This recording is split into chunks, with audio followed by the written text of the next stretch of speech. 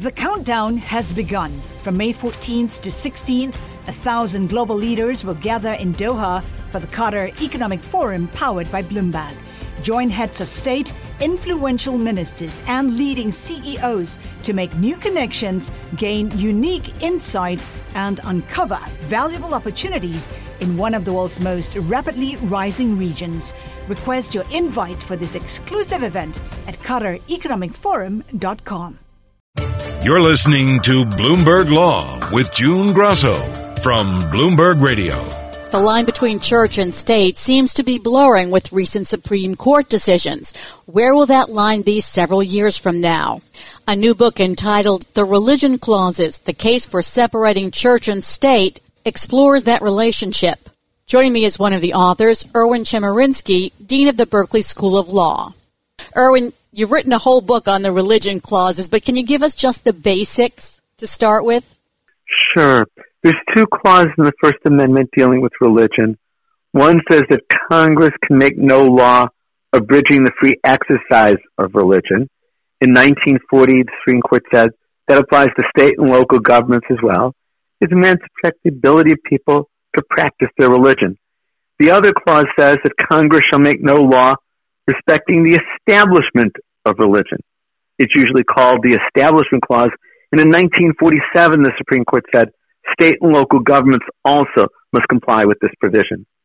A person might hear that and say, okay, there's a line between church and state, but what about the fact that we pledge allegiance to one nation under God? Our motto, our U.S. motto is "In God We Trust," and it's on our money. Also, you hear God save this honorable court before Supreme Court sessions. So how do those play into the two religion clauses? There's a variety of different views on the examples you mentioned. There's a variety of different views with regard to everything concerning these clauses. One view would say that this shows that we don't separate church and state in this country, that we accommodate religion into government. And under God and the Pledge of Allegiance, or in God we trust, or God save this honorable court, all reflect the larger point that there's no such thing as a wall separating church and state. That's what conservatives would say. There's then a position that says that these are really what Justice O'Connor called ceremonial deism. They're relatively minor. They're part of our culture. They don't tell us anything larger than that. And then there's the liberal position that says, under God really shouldn't be in the Pledge of Allegiance. We really shouldn't have "In God We Trust" on our money, or "God save this honorable court." We should have a government that's secular, and these are inconsistent with that, even though they're more symbolic than anything else. When did the Supreme Court begin to blur the line between church and state? We've seen that a lot more recently with the Roberts Court, but when did that begin to happen? In 1947, in Everson versus Board of Education, the Supreme Court said that the Establishment Clause limits what state and local governments can do.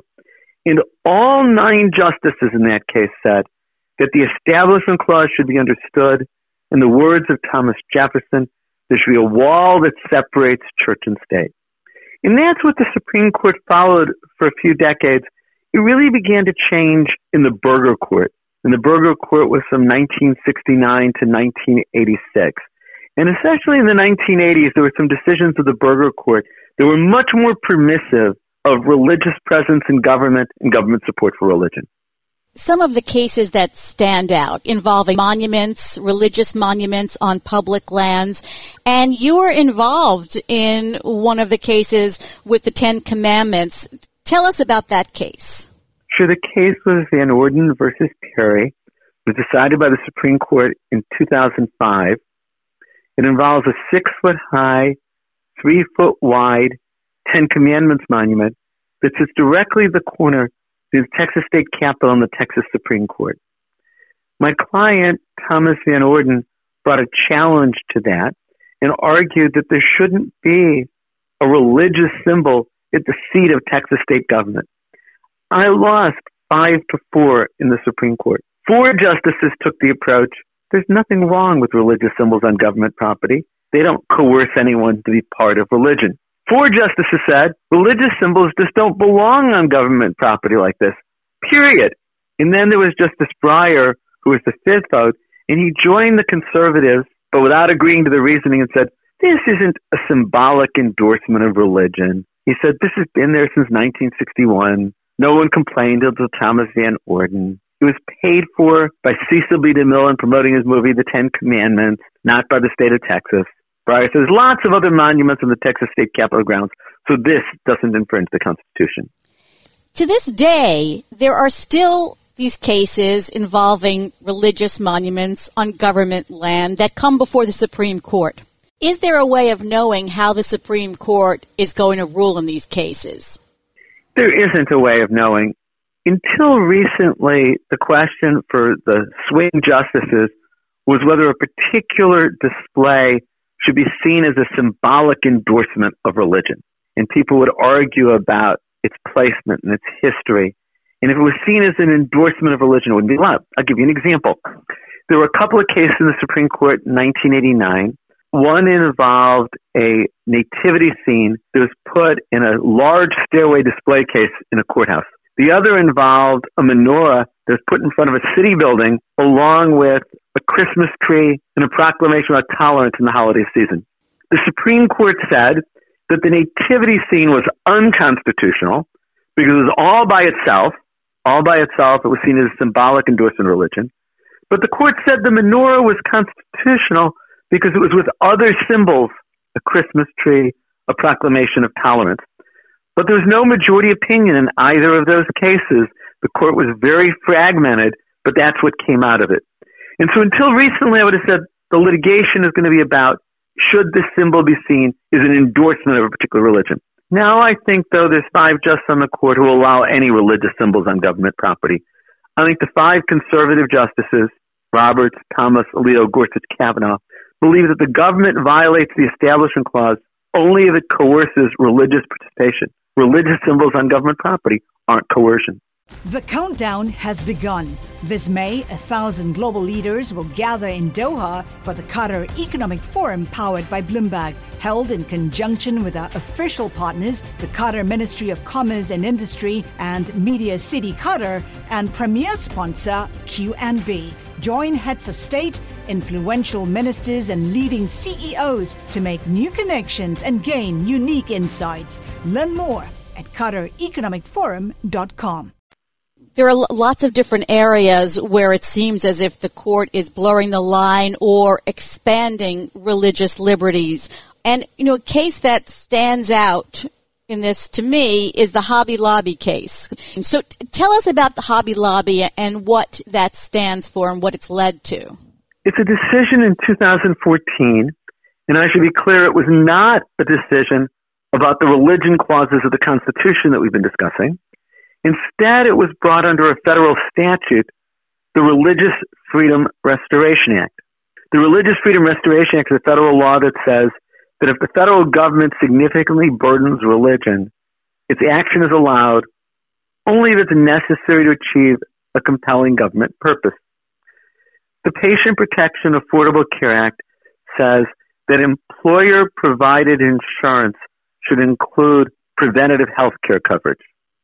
The Obama administration said this means that employer-provided insurance should include contraceptive coverage for women.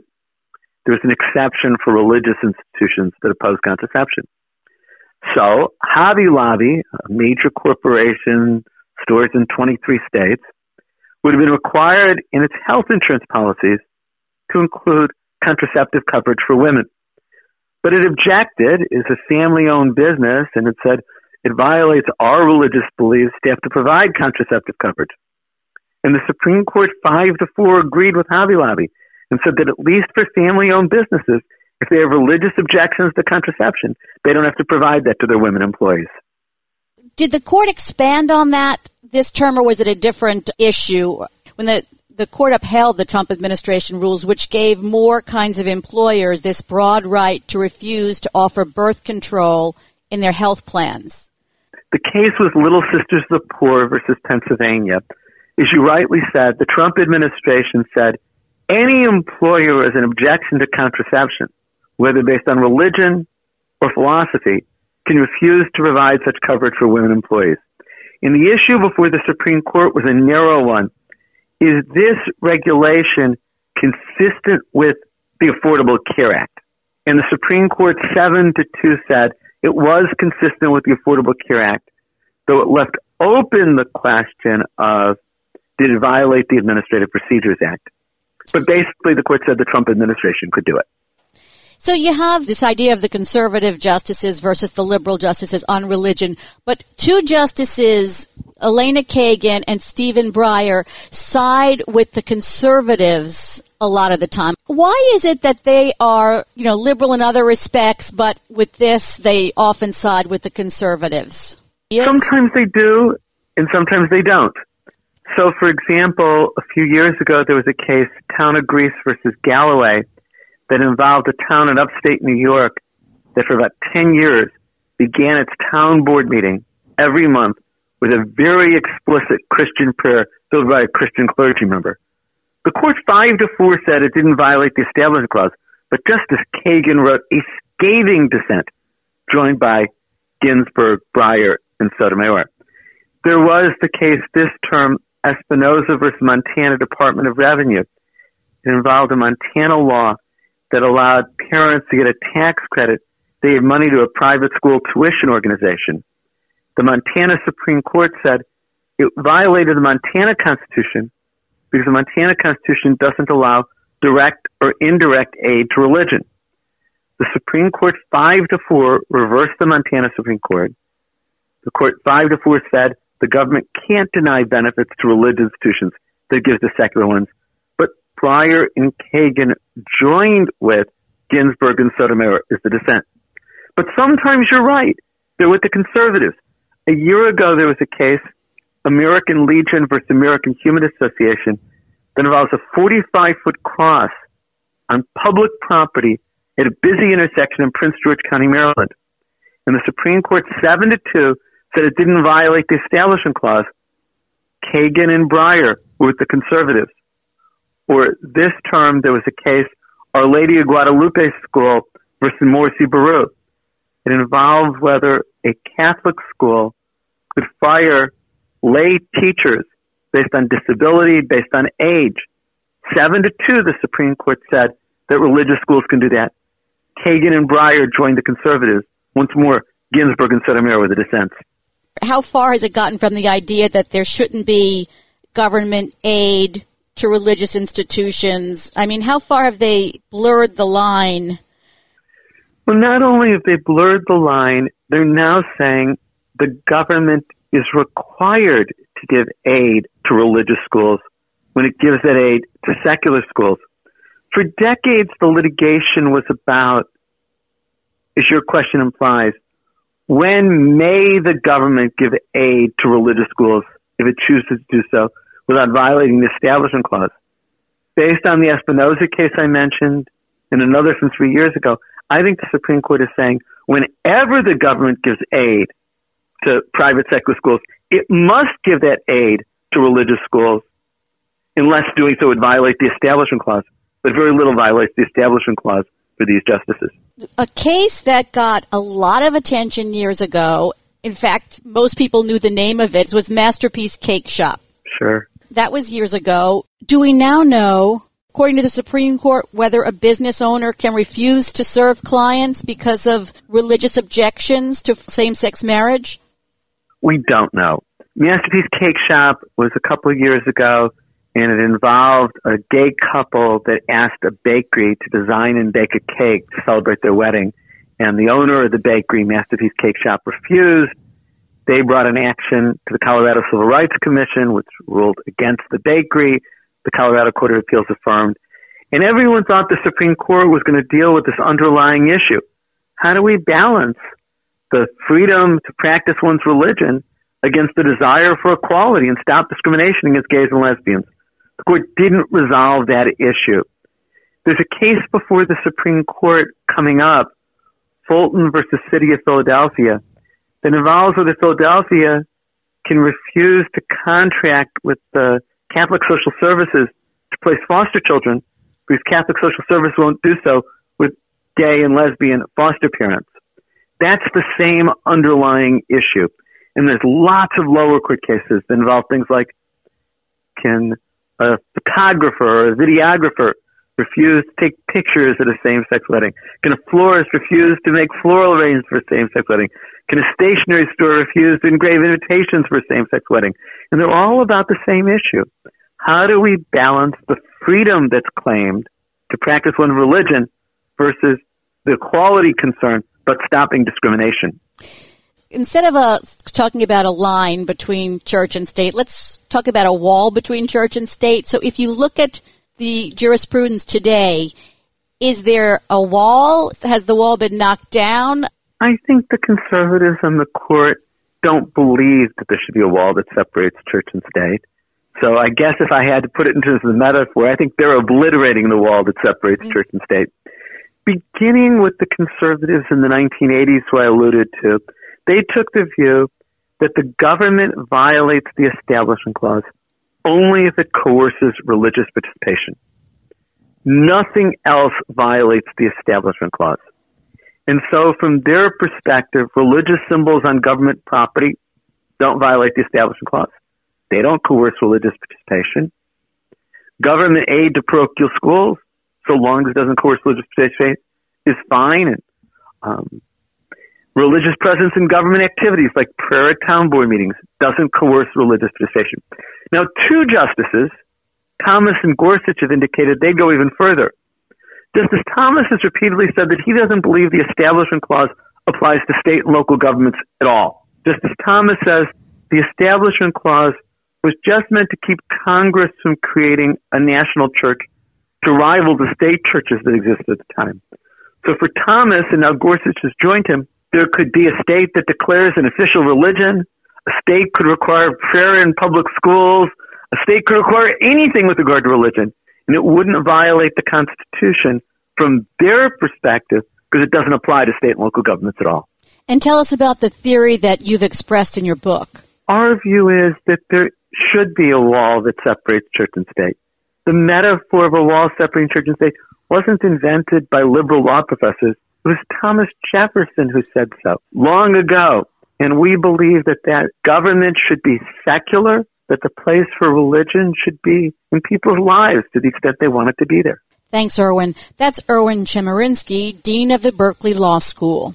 His book is The Religion Clauses, The Case for Separating Church and State.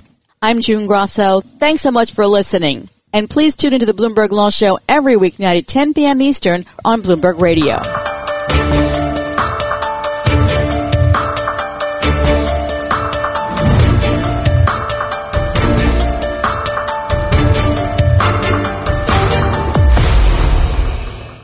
The countdown has begun. This May, 1,000 global leaders will gather in Doha for the Qatar Economic Forum powered by Bloomberg, held in conjunction with our official partners, the Qatar Ministry of Commerce and Industry and Media City Qatar, and premier sponsor QNB. Join heads of state, influential ministers, and leading CEOs to make new connections and gain unique insights. Learn more at QatarEconomicForum.com.